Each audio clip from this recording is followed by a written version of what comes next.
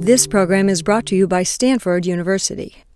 It's a great professional and personal pleasure for me to introduce Julian Bell this afternoon. As part of, I didn't quite realize that, in fact, he's in the middle of a residency at the Stanford Humanities Center, and also in this series of lectures that have been taking place by critics of the various arts, and I'm thrilled very much that he could be part of it.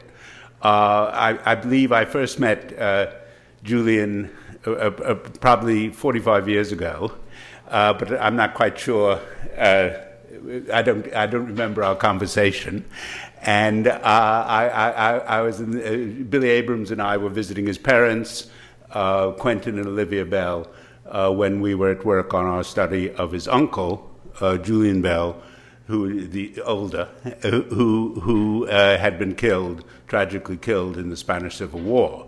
And Julian Bell, our speaker today, is obviously his namesake, as Julian Bell, his uncle, was the namesake of his uncle, Julian Toby Stephen, who was actually generally known as Toby, who had died tragically young in 1906, 2 years before Julian Bell's birth. And of course, Julian Toby Stephen was the linchpin for the Bloomsbury Group as he introduced his sisters, Virginia and Vanessa, to Lytton Strachey, Leonard Woolf, Clive Bell, John Maynard Keynes, not to mention others.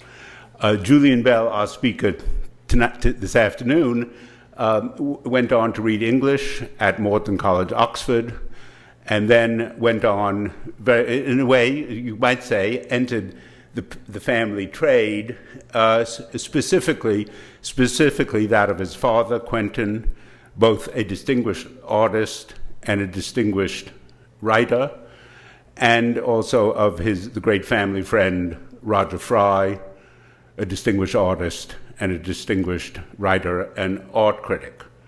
Julian Bell, the speaker this afternoon, is a distinguished painter and a distinguished writer. And some of you may have seen the announcement for the talk that he gave at Monday in the book club. He's done a self-portrait, a double self-portrait. He's a wonderful painter, and he's done a double self-portrait of himself as painter and himself as writer. And he does both with consummate skill. His first book, Bonnard, is available for purchase outside, and his most recent book, The Mirror of the World, A History of Art, is also available for purchase. And he also has written a more theoretical book, What is Painting, which is not available for purchase. But I don't believe. But those two are. And he also, and I think, I'm not sure, I say this subject to advisement, but or correction, but he may be unique in being a critic for the three, what I regard, I don't know if you share my opinion, the three canonical journals of serious, non-academic, but serious criticism. That is, he writes for the Times Literary Supplement, the New York Review of Books, and the London Review of Books. And really to write for all three, with I suspect they're rather quite different editors, I think is an extraordinary accomplishment. And among his most recent reviews have been one also showing the extraordinary range of his interests and his abilities, have been two wonderful essays, one on Mark Rothko and one on Watteau. So I think we're incredibly fortunate that this afternoon he'll be talking to us about being an art critic, verbal bubble wrap, or the contradictions of art writing. Julian Bell.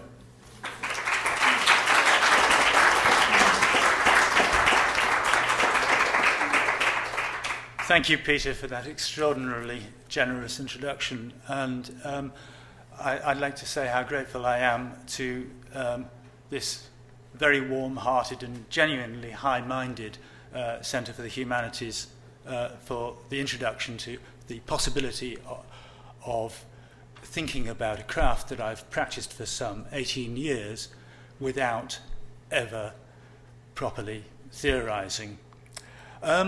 Since I'm new in these parts, I think the most straightforward way I can proceed is to tell you where I'm coming from in a very literal and mundane way, to illustrate some of the kinds of things I do before I go on tentatively to speculate about the more general conditions of art criticism. Well, honour thy father and mother. As Peter has indicated, I grew up in a house where making things to look at and talking about them was an everyday part of life. In talking about that home, I don't really include the earlier generation of whom Peter spoke. That's to say, my grandmother, Vanessa Bell, and the painter, and my grandfather, Clive Bell, the art critic. These people, who I knew slightly, lived at the other end of England when I grew up, and they died before I was 10, and they formed little part in my conscious thinking until quite recently. However, their son, my father, there with the Olivetti typewriter, was at once a potter and a writer of art history, and my mother was the daughter of a scholar of Italian Renaissance drawing, and herself is a considerable scholar of literary biography. Well, I myself am a docile kind of guy. If I ever made any move to get to the front door and pull the handle and run away, all I ever got as far as doing was stepping backwards into the hallway mirror and bumping into my own reflection. So, I loved painting and I liked writing from an early age. And as a irresolute, airy-headed kind of guy at the age of 19 or whatever, I drifted towards an English literature course in Oxford University. My 3 years there in the early 70s occupied that. There was a strange, rather forgettable hiccup in cultural history between the aftermath of 68 and all the student revolts and the breakup of the Beatles on the one hand, very important event, and on the other, the onset of the Yom Kippur War, the oil crisis, and the mid-70s recession. As I say, it's rather a hard to specify period, but the whole drift of it, as far as I was concerned, was towards an erosion of whatever frail idealism I possessed, and towards a dismissive scepticism. I came away from my English literature course after 3 years, determined to have done both with the lunatic schemes of psychedelics, revolutions in consciousness that I'd entered college with, the notions of revolutions in the streets that ran around the student community, the notions of schemes of critical rigour, whether Levisite or Barthesian, that occupied the English faculty, have done with all that ideation and blather, and get out of Oxford and learn a solid material craft. Now, it happens that last year I had the opportunity to write about a painter who London painter who was born 30 years before me, Lucian Freud. I discussed the way that Freud, who had been, in the immediate post-war period, a glamorous wunderkind of the London art scene, a rather insular period in London, then gradually got marginalised as forms of Americana invaded Britain during the late 50s and 60s. British pop was a response to, in many ways, to the explosion of American consumerism in the country, and equally the forms of abstraction that invaded the art world. All this sent Lucian Freud off to the margins of the art world in many senses during his early middle age. And I wrote, anyway, in this article, 2 major canvases of the early 1970s, done as Freud was turning 50, set out his ways of falling back and of fighting back.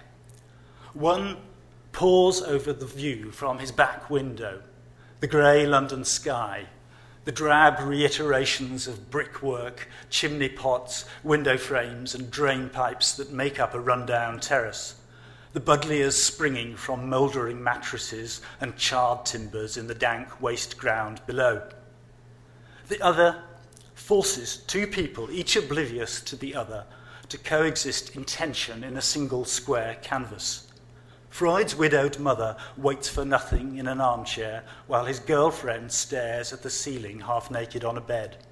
The hinge of this mute drama being the intense significance each has for the room's invisible third party.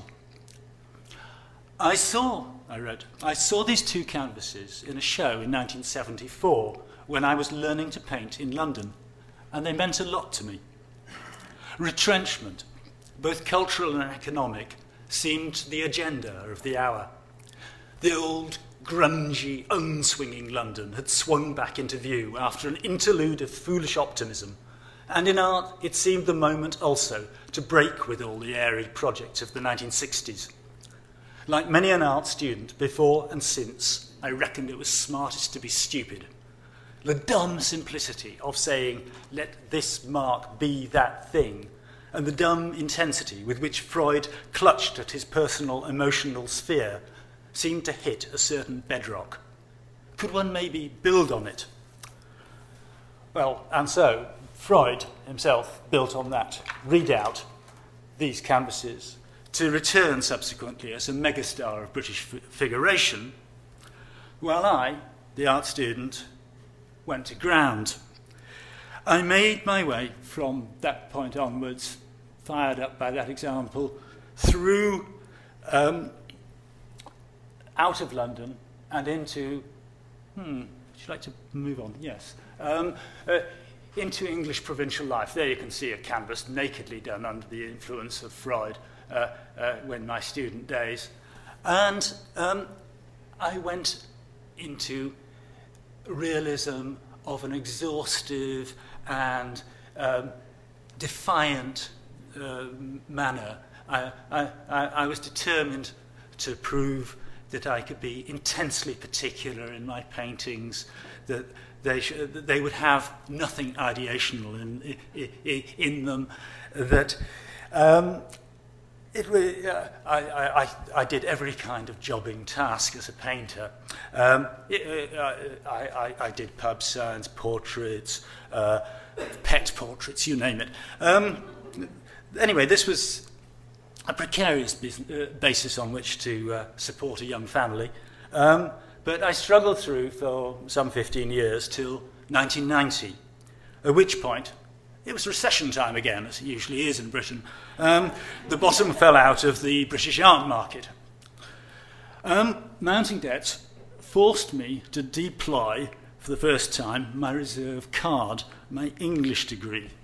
I found a job as one of the innumerable operatives on the great Channel Tunnel of British publishing, this vast project that had consumed decades of labour. what's now the Grove Dictionary of Art. I was joining a kind of team of hundreds in a large office building in the Strand, and we were editing entries coming in from contributors all over the world. And this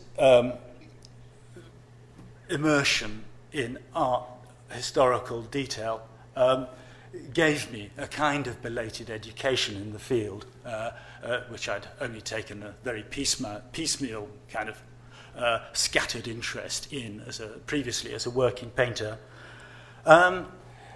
It also gave me an education, I'm afraid to say, in national stereotypes, which abounded in the conversation on the corridors of 112 The Strand, where we were editing this vast and interminable thing.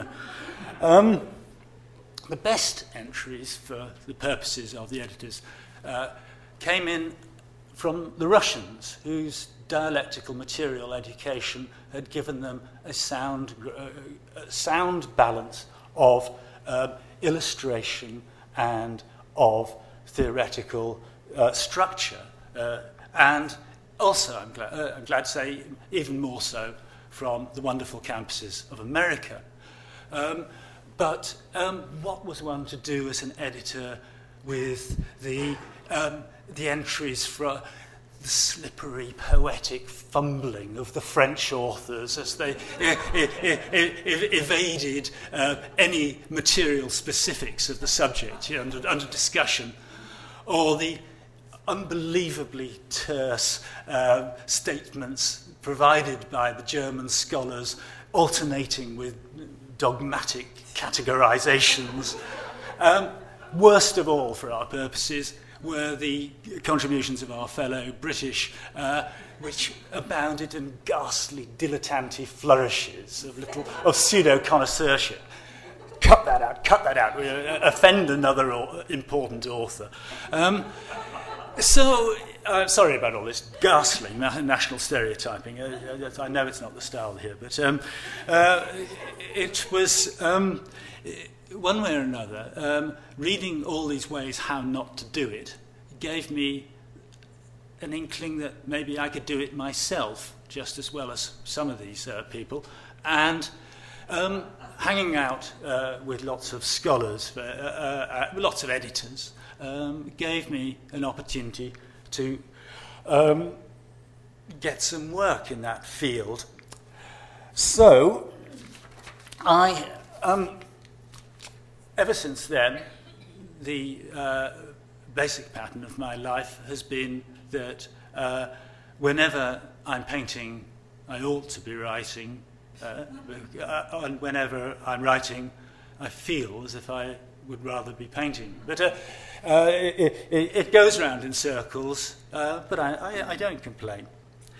Anyway, this preamble is one way of describing that there's no such thing, really, as a typical career path for an art critic, as far as I can gauge from surveying my various acquaintances in the field. I'm just trying to give you one typically untypical entry into the field. My own odd sort of training has been adequate to get me one-off jobs of all sorts from all kinds of people in London. Modern Painters Magazine, The Guardian, the TLS, the London Review of Books, and more recently I'm great honour of writing for the New York Review. Almost invariably, it's been a case of editors proposing that I take on a subject, and hardly ever do I turn them down unless my schedule is absolutely impossible. Basically, I can't afford to. And I also think it would be chicken-hearted of me. So I've taken on anything from doing provincial group sculpture shows in parts of England to writing about a book by the sociologist Richard Sennett last year, which was called The Craftsman, and maybe was sent in my direction because it was thought it would be about arts and crafts. It wasn't. So, how to theorize this amorphous piecemeal hackwork? Well, let me plunge you into a typically untypical task. One that, in fact, I did feel was particularly tricky, and which, indeed, I'm not giving you this with any particular pride because but it's representative of the kind of thing one has to do. The TLS, Times Literary Supplement, says, do us 800 words on a Tate exhibition of that postmodern painter par excellence, Sigmar Polke. I hope you're familiar with the great German star of the art scene. So there is his show. It's called The History of Everything. It's in the Tate I think it's about 5 years ago. I go to the Tate and perform my usual superstitious ritual as an art critic. I walk straight into the room and avert my eyes from any form of verbal matter supplied by the curators and refrain from any conversation with any other human being. I am in solitary communion with the works of Sigmar Polke, and it is only at the end of my wander around the room that I pick up the catalogue and do my research backwards on the train going home. So I sit down late at night because there's a deadline the next morning, and juggle the contents of the show in my mind until I found a promising starting point, or in fact any starting point. One just has to go by instinct. So here I am setting to on Mr. Postmodernity. Sigmar Polke puts in long hours, I imagine. He's produced enough pictures in the last 6 years to fill 9 large rooms of Tate Modern, and many of these exhibits are of intricate complexity. Up till a year ago, when he converted to digital imaging, Polke was rendering his signature patterns of blown-up print dots with one of those erasers stuck on at the end of a pencil. The Polke studio is also supplied with 4-inch brushes to render loose gestural washes of fat oil-laden arcs, dipsticks to trail webs and thickets of enamel, aerosols to enlarge cartoon characters, and wispy sables to imitate 19th century commercial illustrations, plus stacks of curious old feuilletons and chemistry books, kids' comics and daily newspapers, not to mention projectors to transfer their imagery onto sheets of polyester and rolls of wacky wallpaper. Often enough, all these resources and tactics collide within the confines of a single exhibit. The eraser tends to set the pace, however. Have I jumped a slide? Doesn't matter. Typically, the facture... Just check. Sorry. No? Got my order wrong. There you are. That eraser. Typically, the facture is as steady and assiduous as knitting. And like knitting, it can mesmerize. Your eyes scan the dots as they expand and converge in a search for firm form that's often frustrated. I should say that one effect of my English literature education was that I got a terrible, ineradicable taste for alliteration. So it's all Old English, you know, firm form that's frustrated. It goes all through my writing, and I can't get rid of it. Anyway, I go on, mixing my metaphors deplorably. You're left with a visual bubble gum, flavoursome but stubbornly indigestible. Would it be possible to analyse that substance? Why, for instance, I'm afraid I don't have the right image here, but it's something rather like this. Why, for instance, is a Santa Claus cap overlaid on a scene of old-time huntsmen in the woods? Why are those huntsmen overlaid on green and red wedges of paint, themselves overlaid on a nest of white enamel trails? Why does the label read, "Where will it all end? Pissing in coke, spitting in shoes"? Might not that Santa grace note act as a tentative clue as to polka's underlying fond-heartedness? On the other hand, might not that world-weary title allude to the dislocated ennui of a former prankster turned senior art world eminence? And so, that gives me a cue to retrace Polka's history from his debut as a satirist of 1960s boomtime West Germany through to his morphing during the 1980s into a guru of altered states of consciousness. Now, what I was, as you can see, seeking to do there in that long excerpt I've given you was to ground the discussion of someone who is, according to the New Yorker's Peter Schiedal, one of the three most important painters of the past 3 decades, a contemporary Goya wielding tropes of Dada and pop, the crazed muscleman of the late 20th century pictorial imagination. Trying to ground this outsized figure in an itemization as material as I can make it of physical features. Because if I am going to bear witness to the qualities of any particular art, this is simply the way it has to be done. I have to analyze what I see in terms of my studio experience. I have to posit that I can tell something about this operation of Polka's, because it's the work of someone who, like me, this is my studio, has stood all day long in a room adjusting an object till somehow it looked as one wished it to look. It looked the right kind of wrong, if not right. And so, in that passage, I've accumulated a testament of descriptive nouns and adjectives. With each additional substantive, I seem to advance my grip on the work under review. And at the same time, with each additional substantive, my grip on the reader's attention threatens to retreat. I am looking at those objects Polka made as I write, or in my very fresh mind's eye. You, as you read, are merely looking at names. Up to a point, you may like the sound of me naming things. One could even say that naming is the primordial job of the people we expect to sit back and listen to. Think of all those ancient epic poets, of all those name lists in the Bible or in Homer or in Milton, those mesmeric concatenations of entities the listener doesn't quite know about but likes the sound of.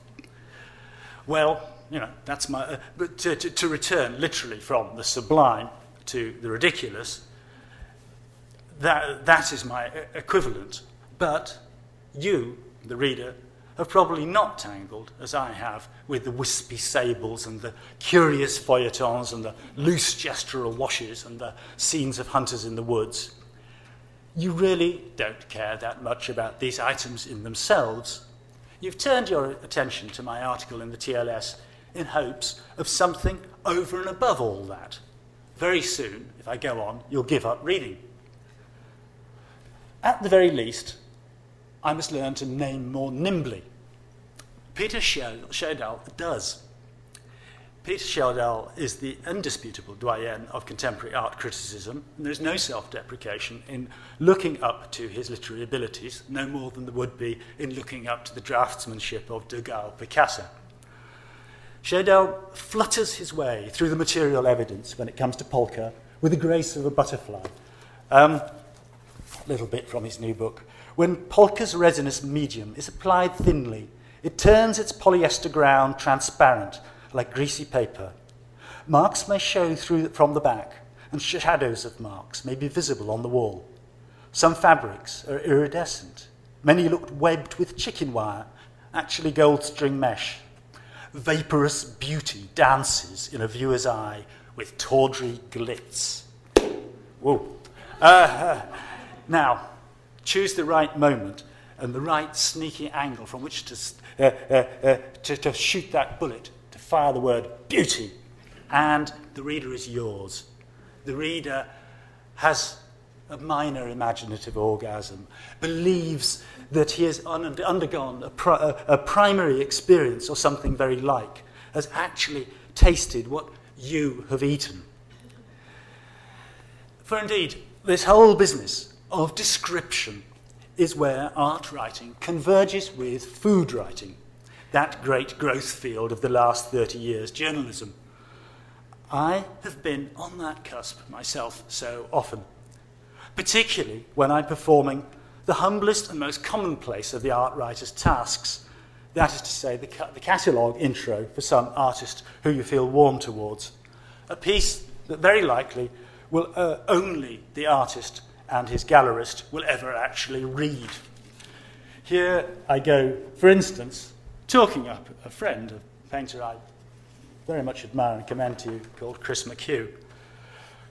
No, we're not talking about that's Peter Shedell, of course. But this is the work of, seen for the first time in Stanford, I think, of Chris McHugh. And I start off, Chris McHugh, I'm writing, standard catalogue intro piece. Chris McHugh's paintings give out heat.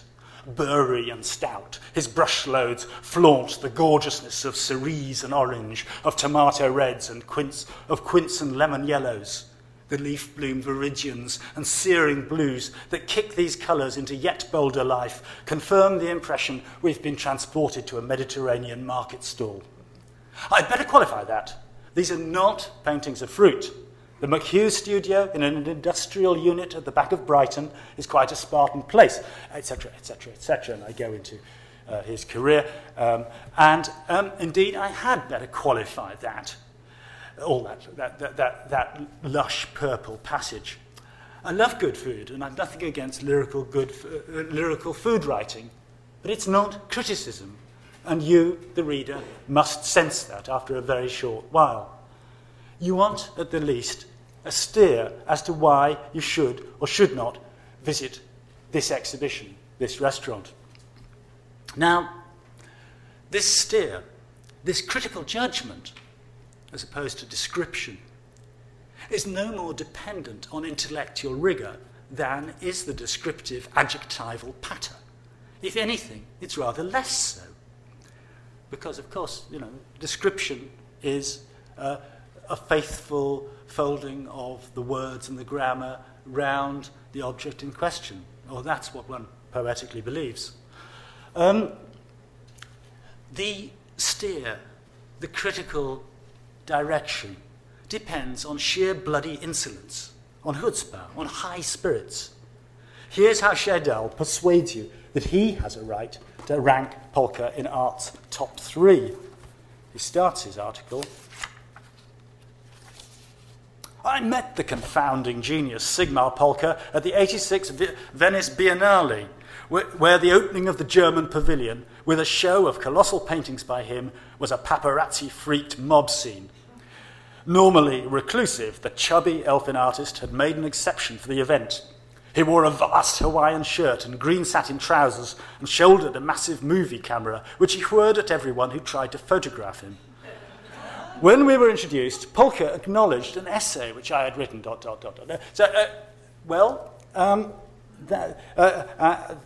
that is how Shedell moves in on the subject pretty shamelessly. As for me, never likely to make it as a Biennale groupie, I reach instead, as you may have heard, for a detached snootiness that's the birthright of every true Briton. Sigmar Polka puts in long hours, I imagine. And unapologetically, I build on that as my article develops. Having invoked Polka's interest in altered consciousness, I continue. Why do I exit the gallery with my consciousness altered? Yeah. Note the snotty tone. Why do I exit the gallery with my consciousness altered? Yes, but more precisely, lowered. What is this listlessness that has crept up on me, this dragging sense of energy loss? The majority of this exhibition, the Tate explains, has travelled from Dallas, where the Museum of Art curators invited Polka to show over a year ago. Having got the people there to send him some Texas newspapers, Polka has enlarged various shots of gun clubs, showing rifles, targets, and splatter analysis. He's also been looking at news shots of diagrams of American surveillance operations in Afghanistan, and shuffling through other sources, he's come across a funny photo of nudists, a woman with a pitchfork chasing two men, and that too gets the 20-foot treatment across polyester panels and blue flowery wallpaper. These, I summarise, are not pictures with a political or a social or philosophical content as such. They're pictures of that momentary reflex we all know perfectly well when glancing at a library shelf. There's something over there that people think is very important, but just for the moment I haven't quite got time to think about it myself. Is it a fine democratic act for Polka to represent this shared reflex? Has he thereby triumphantly solved the age-old artistic problem of how to fill the maximum horizontal footage with a minimum imaginative input? The American critic Dave Hickey seems to think so, claiming in his catalogue essay that Polka locates, quote, locates moral authority in the ebullient and gallant modesty of not knowing and never pretending to know. Confusion is normative, invariably therapeutic. An ingenious writer, Hickey could probably have woven this postmodern account of the artist as Rortian sceptical ironist, together with another style in critical posturing. Polka's history of everything as an advanced case of cultural entropy, its diffuse twiddly expanses signalling the heat death of the artistic universe. But I don't really believe it's a case of that, merely an issue of a rather overstretched performer being given twice too many runs. What a cop-out ending, you see. I should have left that, left it on the hard line, but rather ineffectually a little bit of empathy sneaks in. It's just another guy in a studio trying to put on a show. We've all been there, having to turn out too much work from the studio too soon. So, as I say, I am unapologetic about my obnoxious British snootiness, and neither would I wish Shedell to apologise for his in-crowds biennale swagger either. Art criticism is a performance. It has to be a performance. The very few true immortals of this peculiar literary genre, Diderot, Baudelaire, Ruskin, Greenberg, maybe we could also mention David Sylvester, Fairfield Porter, and Rosalind Krauss. These people command our awed attention, not, I would argue, because they exemplify logical consistency, but because each exults in imperious impertinence. There's a little of the bully in each, certainly a high quotient of shamelessness, and one feels it would truly be daunting to disagree with any of the aforementioned in their presence. But they make art more exciting. They make life more exciting. Their articles are not actually jackboots. Are we to avert our eyes from Shedell because he loves literally playing devil's advocate, describing Hitler as a masterly artist and asserting that beauty is fundamentally immoral? This was something on which James Pinero took him to task reviewing this book. So, while I'm arguing for aggression as a critical desideratum, let me return to my treatment of Lucian Freud's career in its later stages. Where are we? Yes. Oh my God. Oh, face it. You haven't seen this thing in Stanford yet. It's massive. Anyway, I write further on in the same long article from which I was giving that little autobiographical excerpt earlier. The critical comparisons to Rembrandt et al. which started to accrue as the art world found a new niche of acceptability for figuration during the 1980s and began to fate Freud as the maestro of a putative school of London, turn on his renderings of flesh. Now, having explained that Freud was something of a father figure in my own life as a painter, it follows, you'll not be surprised to hear, that I've since discovered a certain longing to kill him. Freud is quoted as savouring the memory of a fellow figurationist, John Wonnacott, who told him, "You're a marvellous painter of flesh, Lucian, but you can't compose." A satisfying backhander, Freud remarked, since he wants his pictures to look awkward in the way that life looks awkward. I couldn't agree with either painter less. As Freud's studio routines have solidified and as the stripped bodies have multiplied in his later art, his analyses of nakedness have turned into an increasingly pernickety internal argument conducted in a prissy, bombastic rhetoric. I don't deny that at times Freud's overall design of an image constitutes a powerful response to the sitter. Composition, in this sense, is one of Freud's great strengths. But I do deny that his crusty clots and conglomerations of reds, earths, and lead whites deliver any particular insights into fleshliness, let alone into life itself. If they make me shudder, it is less at mortality than at mannerism. That is how things truly are. I earlier quoted various critics like Michael Kimmerman and David Cohen, who'd kind of indulged this idea that this was the guy who was really telling you how awful life was and how awful it is to be a body and be fated to die, etc.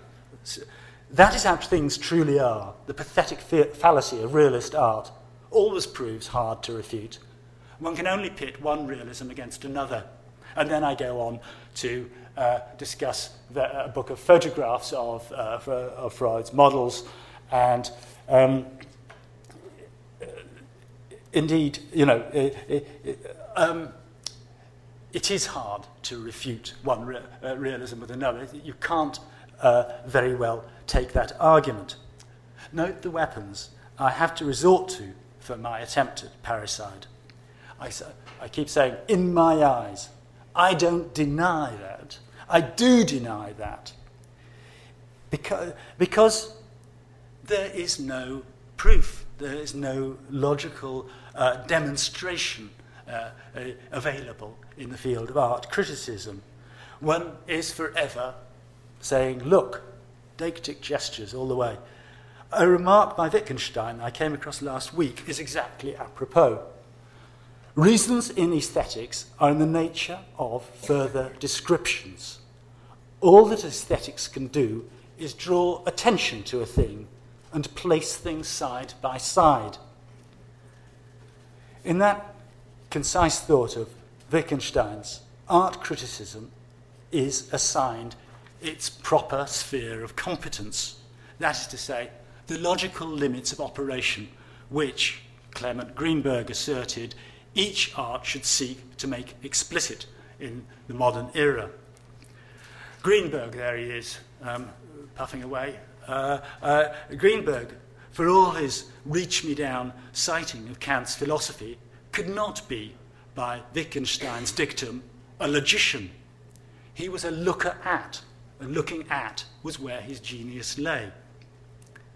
Yet, Greenberg's historical theory of modernism, the inexorable evolution from the flatness of Manet to the flatterness of Cézanne through to Matisse, through to Helen Frankenthaler. It was, in its day, an enormously powerful theory, and it shows how placing things side by side, as Wittgenstein puts it, can deliver conviction. So let me, under that aegis of placing things side by side, crawl in under that shadow.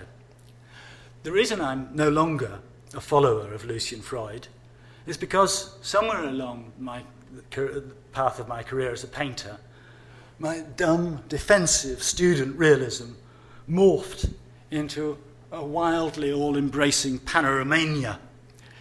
As a painter, I became a devotee of the awfully wide angle.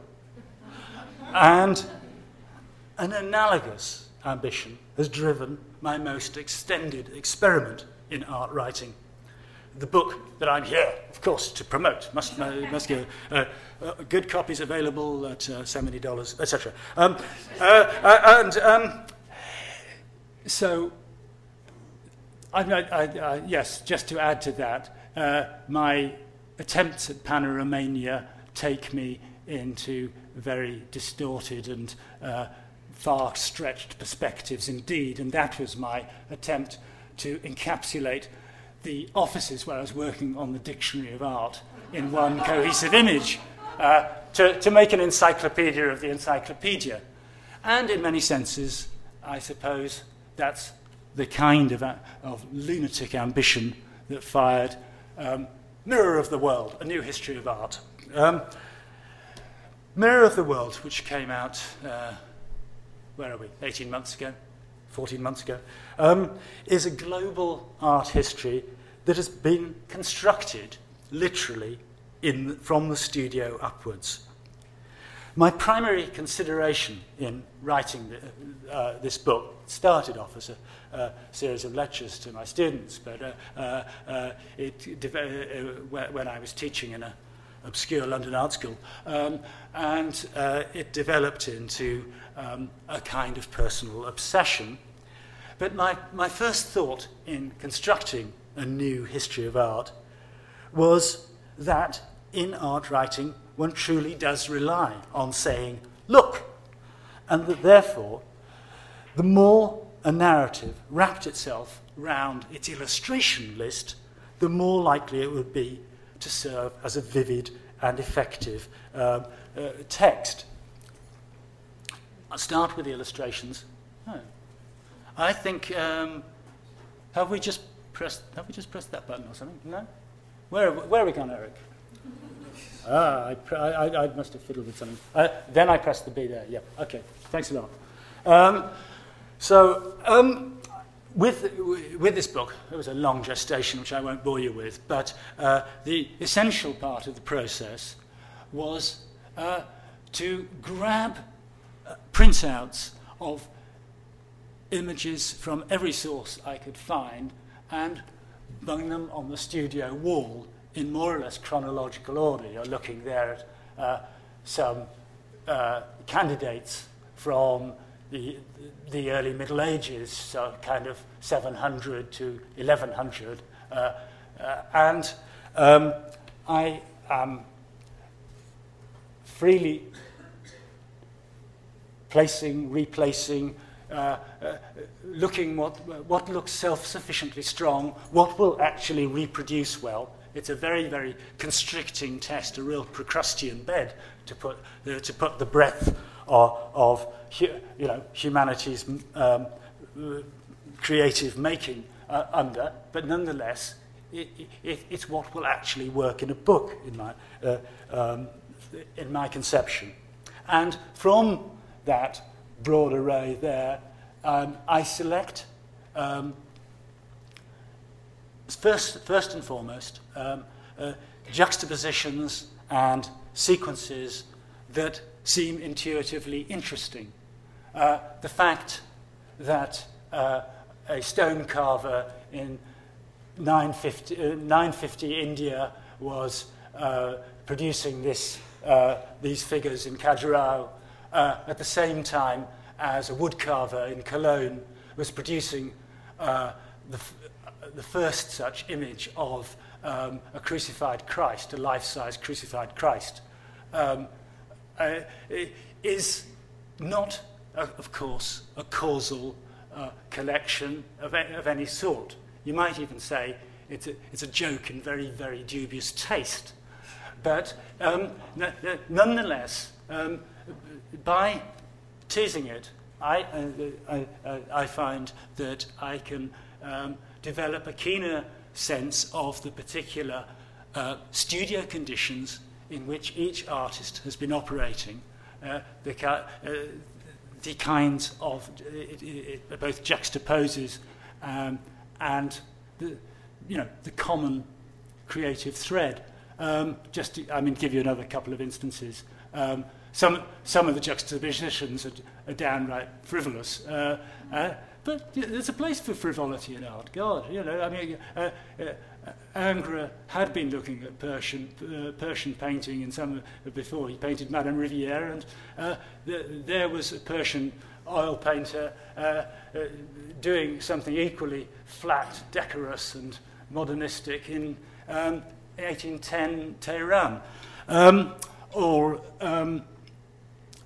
this very haunting juxtaposition to me of a remarkable and singular sculpture from Veracruz on Mexico's Caribbean coast, and a sketch that Dürer did in 1492 as Columbus sailed, and a self-portrait. Dürer, fascinatingly, was the first European artist ever to remark on the extraordinary qualities of pre-Columbian art, and in fact the last for quite a long time. But anyway, so this is a tale of two utterly different ends of the world, brought together by a kind of forced historical accident. And forced historical accidents of that sort are what increasingly structure the story of my book, which I won't tire you with in the course of a lecture that's supposed to be about art criticism. But I think I'd quite like to try out on you one very, very dubious stretch of the book, because it isn't a kind of experiment in art writing, and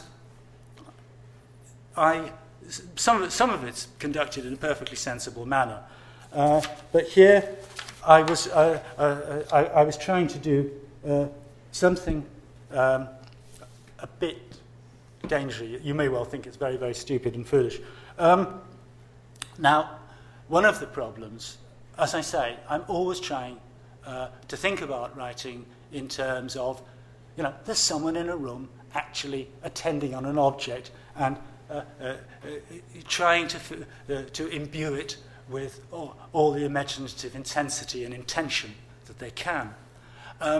Now, that's actually easier to do in the case of extremely old art, the Paleolithic, where we have the maker's mark, the kind of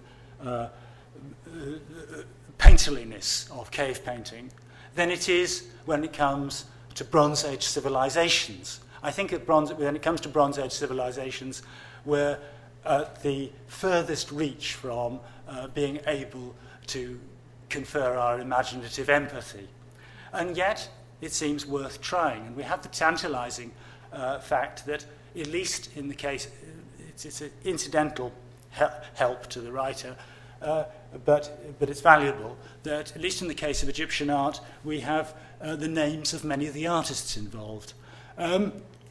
So, I'm discussing the reign of the famous heretic pharaoh Akhenaten. I'm sure you're familiar with how he changed all the nation's imagery in 1350 BC and instilled a new ideological program. He set about changing the nation's imagery. Akhenaten instructed one of his leading sculptors, Beck, to represent all things in Maat, M-A-A-T, the Egyptian word. What is Maat? Well, here is a panel that was probably executed in Beck's workshop in the sunk reliefs technique that Egyptian carvers specialized in. It shows Akhenaten, his wife Nefertiti, and three of their daughters gathered under the beneficent rays of the single all-powerful sun god Aten. It makes me cringe. It reminds me of watching the British royal family appear on a celebrity game show. I suppose that some lingering royalist in me wanting kings to be kings, must choke on the panel's pathetically demeaning saccharine touchy-feeliness. Why introduce it here, then? Intriguingly awful art, not a scientific category, but one for which we can probably all find candidates, affords a specialist pleasure to art historians, and this book isn't really the place to indulge specialist pleasures. But my point is, it's supposed to be an introductory text. Not for the likes of you, but my point is to suggest how complicated the facts and feelings involved in art have already become over 3,000 years before modern culture ever started talking about kitsch. The mart that Akhenaten demanded from images is sometimes translated as truth. That would make him some kind of realist, intent on getting away from Egyptian stereotypes and letting the world know what a frail and gawky body he possessed. Despite the respect that Egyptians may have had for the physically unusual, what kind of respect for truth would have obliged his sculptures to fit all the figures around Akhenaten into the same spindly, androgynous straitjacket? I don't think it adds up. I don't think Beck was working from nature. Another translation for mart might be right order. Quite possibly, like many another ideological revolutionary, Akhenaten may have thought he was getting back to some original scheme on which things should have operated, which entailed visualizing what human bodies might have been like before gender and emotional reserve compartmentalized and complicated our lives. But we can't be sure, and it's too late to interview him. What's fairly certain, however, is that in another studio of Akhenaten's Amarna, his capital, his other sculptor, Thutmose, would also have respected some principle like mart. Thutmose's portrait of Nefertiti catches my feelings in quite the opposite way to Beck's. I don't, in honesty, just tell myself it is beautiful. I tell myself she is beautiful. Of course, little tricks of craftsman-like magic assist the life-size block of painted limestone in prompting that reaction. For instance, its glittering right eyeball of copper and quartz. Material specifics. But behind those naturalistic effects lie much the same instincts for sinuous elongation and for closed, completed visual rhymes that underlie Beck's panel, rather more cunningly and tactfully applied, I would opine. Mart, I would propose, is some insidious, invisible regulator, tugging slyly at appearances, something indefinable, something subtler than rule-book geometry. It has always been latently present, but in a context like Amarna's, programmatic, controversial, innovatory, it started blatantly to declare itself. Already, this tradition had got itself hooked on the tension between nature and the ideal. And so this is my laborious heuristic way of finding a material, visible example specific for that tortuous and elusive term, the ideal in art. Once I've now incorporated in quite early on in the text of my book, and I can use it with impunity, therefore, notably in discussing not only the tension between naturalism and idealism in the famous descendant of Egyptian art, namely Greek sculpture, but also the pronounced idealistic cast of sculpture in Africa south of Egypt, which I believe, and it's not one of the things I assert because it cannot be proved, does bear a profound relation to Egyptian sculpture. I mean, there we're looking, there's one of the very earliest pieces of sub-Saharan sculpture that's extant, that third figure, and both its form and its iconography seem remarkably analogous to that of Egyptian sculpture, though it's made in terracotta in Nigeria. Yet there's a piece from the same culture, the knot culture, in the Stanford Museum.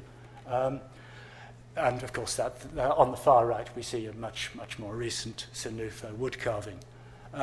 But if one can talk about idealization and about the conceptual approaches of African sculptors, one's got a leg up. And that's my justification for this very, very dodgy technique of resorting to mentions of the British royal family in completely inappropriate contexts. Well, that, anyway, is just one rather extended example of the methods I'm trying out in my experiment at developing a panoramic vision of art history based on concrete experiential encounters with art objects. When it comes to developing a panorama of contemporary art criticism, which is the subject, after all, I'm here due to address, journalistic art criticism was basically Matthew's brief. I don't intend to make any such equivalent effort. The task has been done already for me. Now, earlier when I gave you a brief resume of my career path, I failed perhaps fully to delineate the aura of inauthenticity and belatedness that has always dogged my steps in life. It's something I can live with. It happens that, as Peter has already stated, I am not the real Julian Bell, who died in 1938. And it also happens that whenever I think I've painted an interesting and original image, it turns out to be already painted by the English painter Michael Andrews some time before me.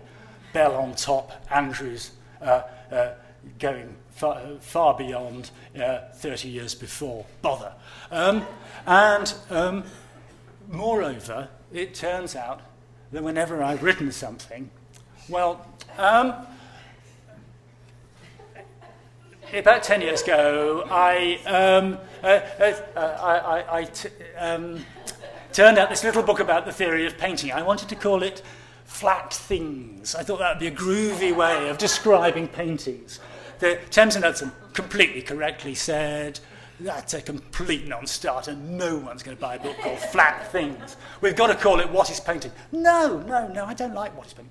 Anyway, yes, okay, we'll have it What is Painting if it'll sell. So they took it, they settled the cover image, they took it to Frankfurt, and they phoned back in horror, because there on the facing bookstall in Frankfurt was What Painting Is, by Professor James Elkins of Chicago, grinning with his raffish moustache there. And so it has ever been. I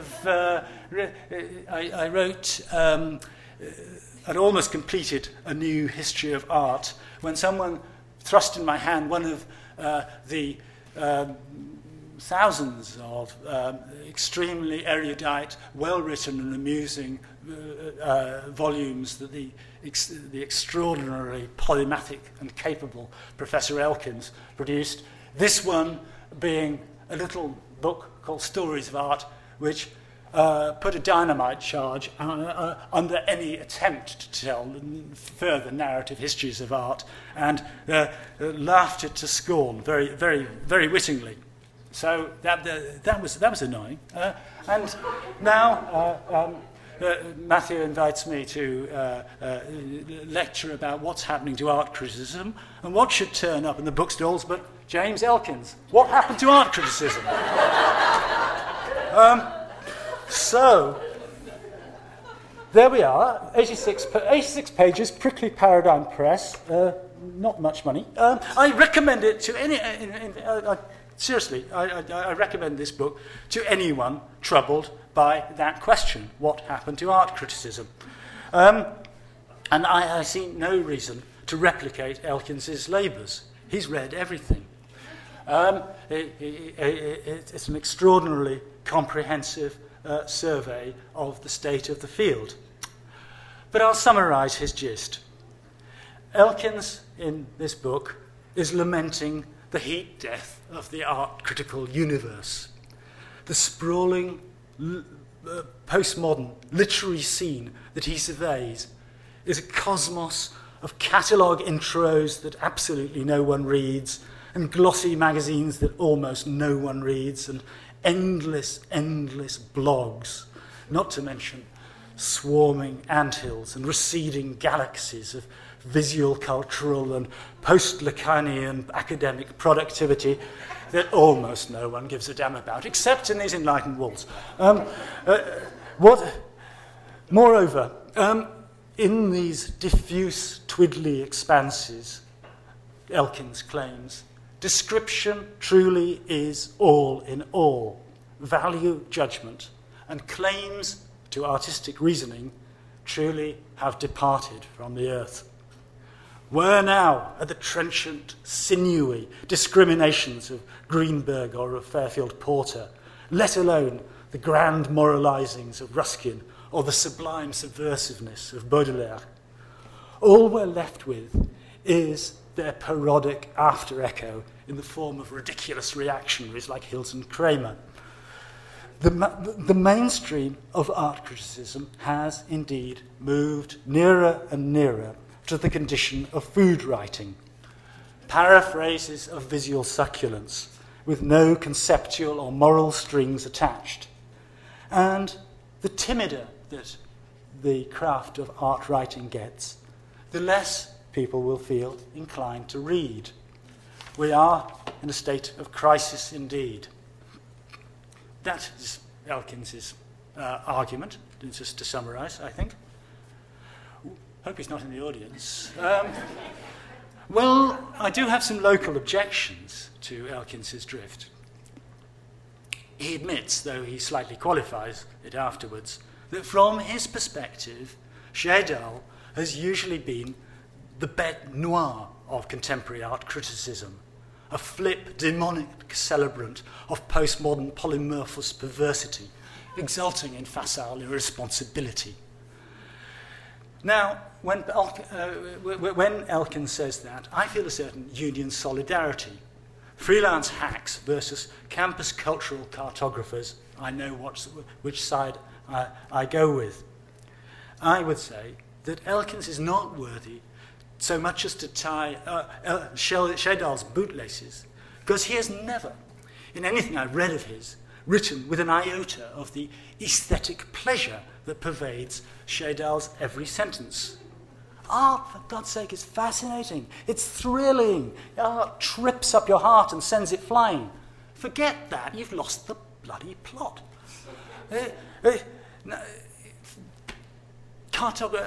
Elkins is a great cartographer, but cartography entails dislocation, literally, hovering in detachment over the field of cultural production he surveys. Elkins has lost touch with the ground of immediate aesthetic pleasure. To pursue this line of attack, what Elkins is mapping is, in fact, a non-existent realm. There is no permanently demarcated province bearing the name of art criticism. There have been sundry flurries of interesting verbal activity directed at interesting artifacts, but they observe no common constitution. Further, it's demonstrably historically untrue that art requires art criticism for its health, let alone for its survival. Yes, it happens that Manet read Baudelaire, and yes, it happens that Greenberg talked fruitfully to Pollock and Morris Lewis, and that Michael Fried shared a coffee with Anthony Curro. But I defy anyone to demonstrate that art criticism had a crucial formative role in the vital new movements of the early 20th century, in the innovations of Matisse or Picasso or Mondrian or Kandinsky, let alone in what I'd see as the even greater innovations of early modernity in the works of Rembrandt or of Goya. Well, what I have found as a freelance painter and then as a freelance writer is that in such a position as my own, you can only offer. That is your lot. To stand on the street walk with your wares, hoping for punters. You have no entitlement. You have no right to demand this, that, or the other of art in general or of culture in general. You can't say art criticism must reform. Commonly, people who wander into art criticism from whatever irregular path do so with the generous intention to offer homage to great artists, their humble thanks for thrills received. That's a natural instinct that draws people into the field. Yet, at this juncture in cultural history, which is, as Elkins truly delineates, a point where we stand in the middle of a broad, low, trackless plain, getting ever more trackless as the press rapidly disappears. At this point, I would urge myself, for a start, and perhaps others likewise, to have done with homage to the great. Sure, that's what the editors like. More copy on Freud, more copy on Polka, more attention paid to those few isolated monuments on the plain who already monopolize media attention. But what we hacks should be attempting to offer instead is a more historical, a more political, a more moral contextualization of those lofty figures, a scaling of them down, trying more urgently to delineate the lie of the land around those figures. By doing so, striving to work in that direction, even against our editors' behests, we might actually be offering a more exciting service to the readership outside the arts community. We might actually establish a new audience. Such is my vague and airy and tentative project. But I see, already as I sketch it, where it's heading, towards the kind of work that institutions like this Humanities Centre perform. If so, please take it as a gesture of appreciation for the hospitality you've accorded me. Thanks.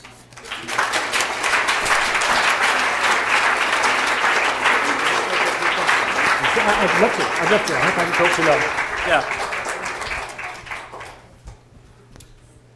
We had some time.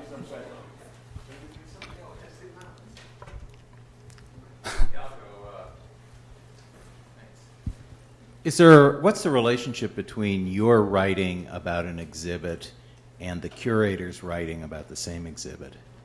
I try to defer attention from the latter as long as I possibly can, because I have this naive belief, it's a kind of Greenbergian belief, that the visual field has to have its own sphere of competence. The exhibits have to declare themselves to me intuitively and directly as kind of physical punches in the solar plexus somehow or other, and if they don't, that may be a problem of the hang of the exhibition, the installation. It often happens, of course. But I then, as I say, on the train home, I read what the curator has to say, and very, very frequently, because there's a lot of fantastic curators around, I think, yeah, that's brilliant. You've elucidated the kind of instinctual experience I've just encountered. Sometimes I think you're talking a load of very poorly used jargon, but I've nothing against curators. It's just that my style of criticism, my modus operandi, is to go for the naive visual thing.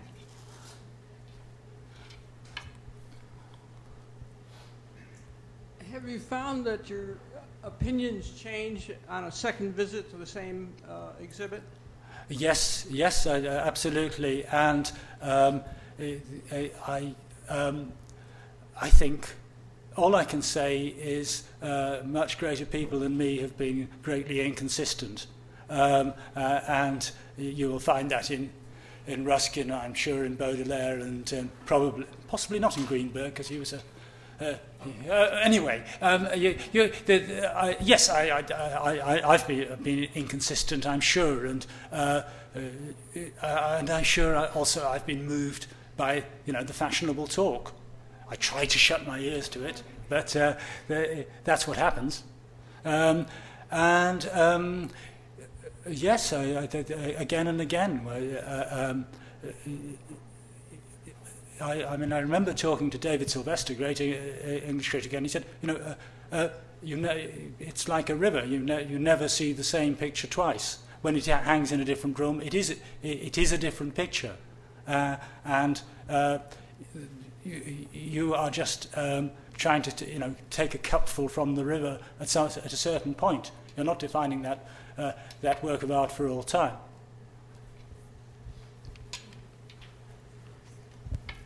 You were saying that one germ of your criticism is you're imagining someone in a room pushing an object around.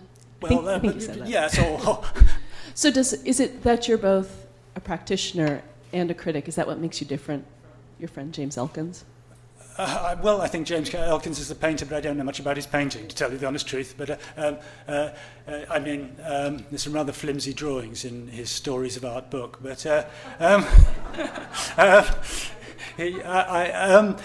all I'm saying is that's my typically untypical standpoint. I can only proceed by imagining what would it have been like to, well, not necessarily push this thing around, but coax it or tweak it or fondle it or whatever one does all day long. So that's the kind of act I have, and I better trade on it because I haven't got I'm a one-trick pony really.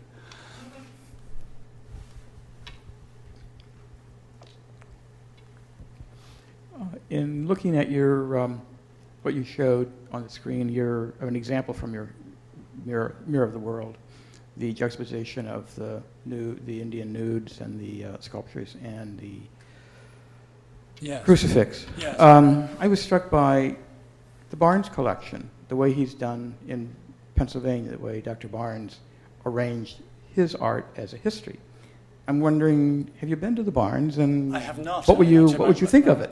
I have not. I just been to the museum here, and I thought a wonderful juxtaposition was from a room full of Rodins to a room full of great African sculpture. It was they really bounced off each other in a very exciting way, and it's exactly I mean, these completely different but equally figure obsessed approaches of the carver and the modeler, the classic stereotypes, but both at their most powerful. So that is exactly the kind of juxtaposition I love, and you should never let history get in the way of a good hang, would be my principle in running. If it turns out that El Greco has got to be in a room with Picasso rather than with Tintoretto, put him there, or whatever, But I'm afraid I can't. To my shame, I've. If I'd had a bit longer last week, I might have got to the Barnes, but I've never been there in my life. Yeah. There can be great suspicion about the relationship between language, what the writer does to the object, and the art object itself, the image or the photograph or the painting or the sculpture, whatever the object may be. And I can detect it a little bit in some of the typical things. I'm going to leave my art literature degree and go back to painting, the material reality of being in the studio, or this image of my the writer. pathetic fallacies, yes. Well, and the image of the writer pushing the object around, physically connecting with the object. So how do you reconcile the fact that the language is not the object, that one of the media that you use is this word, these words that we have, that is not the same as the art object. The writing can make the object more, it can certainly make it less interesting, it can make it more exciting, but it's not the same thing. So how do you kind of reconcile? Well, it is. I tend to think that art writing is like throwing snow at a wall. You know, it evaporates and the wall's still there. I mean, which would be... that's what I think when I'm a painter, anyway. Of course, there's no denying that art criticism can have a formative and a dangerous effect on people's careers. That's an easily demonstrable fact. It can be a very, we have a responsibility in that sense, and I haven't really discussed that among the many angles. But no, I mean, that's a very sensitive way of... probably more sensitive than I put it, but I'm very aware of the kinds of imaginative fallacies one has to have in talking about description and talking about judgment. And I was trying to say, the relation between naming something and actually seeing it. We could probably discuss it ad infinitum, but I like your point. Thank you for the talk. I was very struck by your conviction, because so much of your paper was about refusing conviction. But one statement that you really sort of paused over, and in terms of your delivery, was itself a very interesting moment of performance, in which you were talking about a kind of canon, really, of writers you admire, and you said what they all have in common is that they are engaged in performance. And, yes. And I think that is quite right and very interesting. But then at the end of your paper, you were sort of undoing that, I thought, by saying, well, there is no real canon and there is no real thing that we can discern as art criticism. And instead, you said, but there are these performances in a certain way. And then you claimed or self-identified as a hack. And so I'm interested in the performance of the hack, who's now, writing for the New York Review of Books or TLS or so on. So could you just talk about this? Because in my head too, because I think there's another conceit in the paper, and the other conceit is that the practitioner brings a certain kind of specialized knowledge to the thing. And so, of course, I'm thinking of people like Avogador Rica, or even Donald Judd in his early days. Yes, so these other, really, I would say very significant artist practitioners, or writer practitioners, but who would die before they ever took up the notion that they were hacks, right? They were extremely serious about their writing. I'm trying to out the word hack. I think it's a very positive word. I'm not ashamed of being. Yes. That was clear. But my question is, you have an institutional performance which is anti-hack. So. I have the luck to sometimes get jobs from a wonderful place to write like the New York Review, which is a great honour, and but I don't wish it does, and I'm slightly criticising myself. It does commit you to fixing more attention on a subject that has been greatly attended to, namely L. Freud. I think the subtitle, I didn't mention the verbal bubble wrap. I did say the contradictions of art writing, the contradictions of art writer. I'm afraid patent. But yeah, sorry, repeat the first part of what you were saying, because I could go there. You're demonstrating what I was trying to get. There you are. Yeah. Do we have a final question here? All right, well then let's thank Julian Bell very much for this wonderful talk.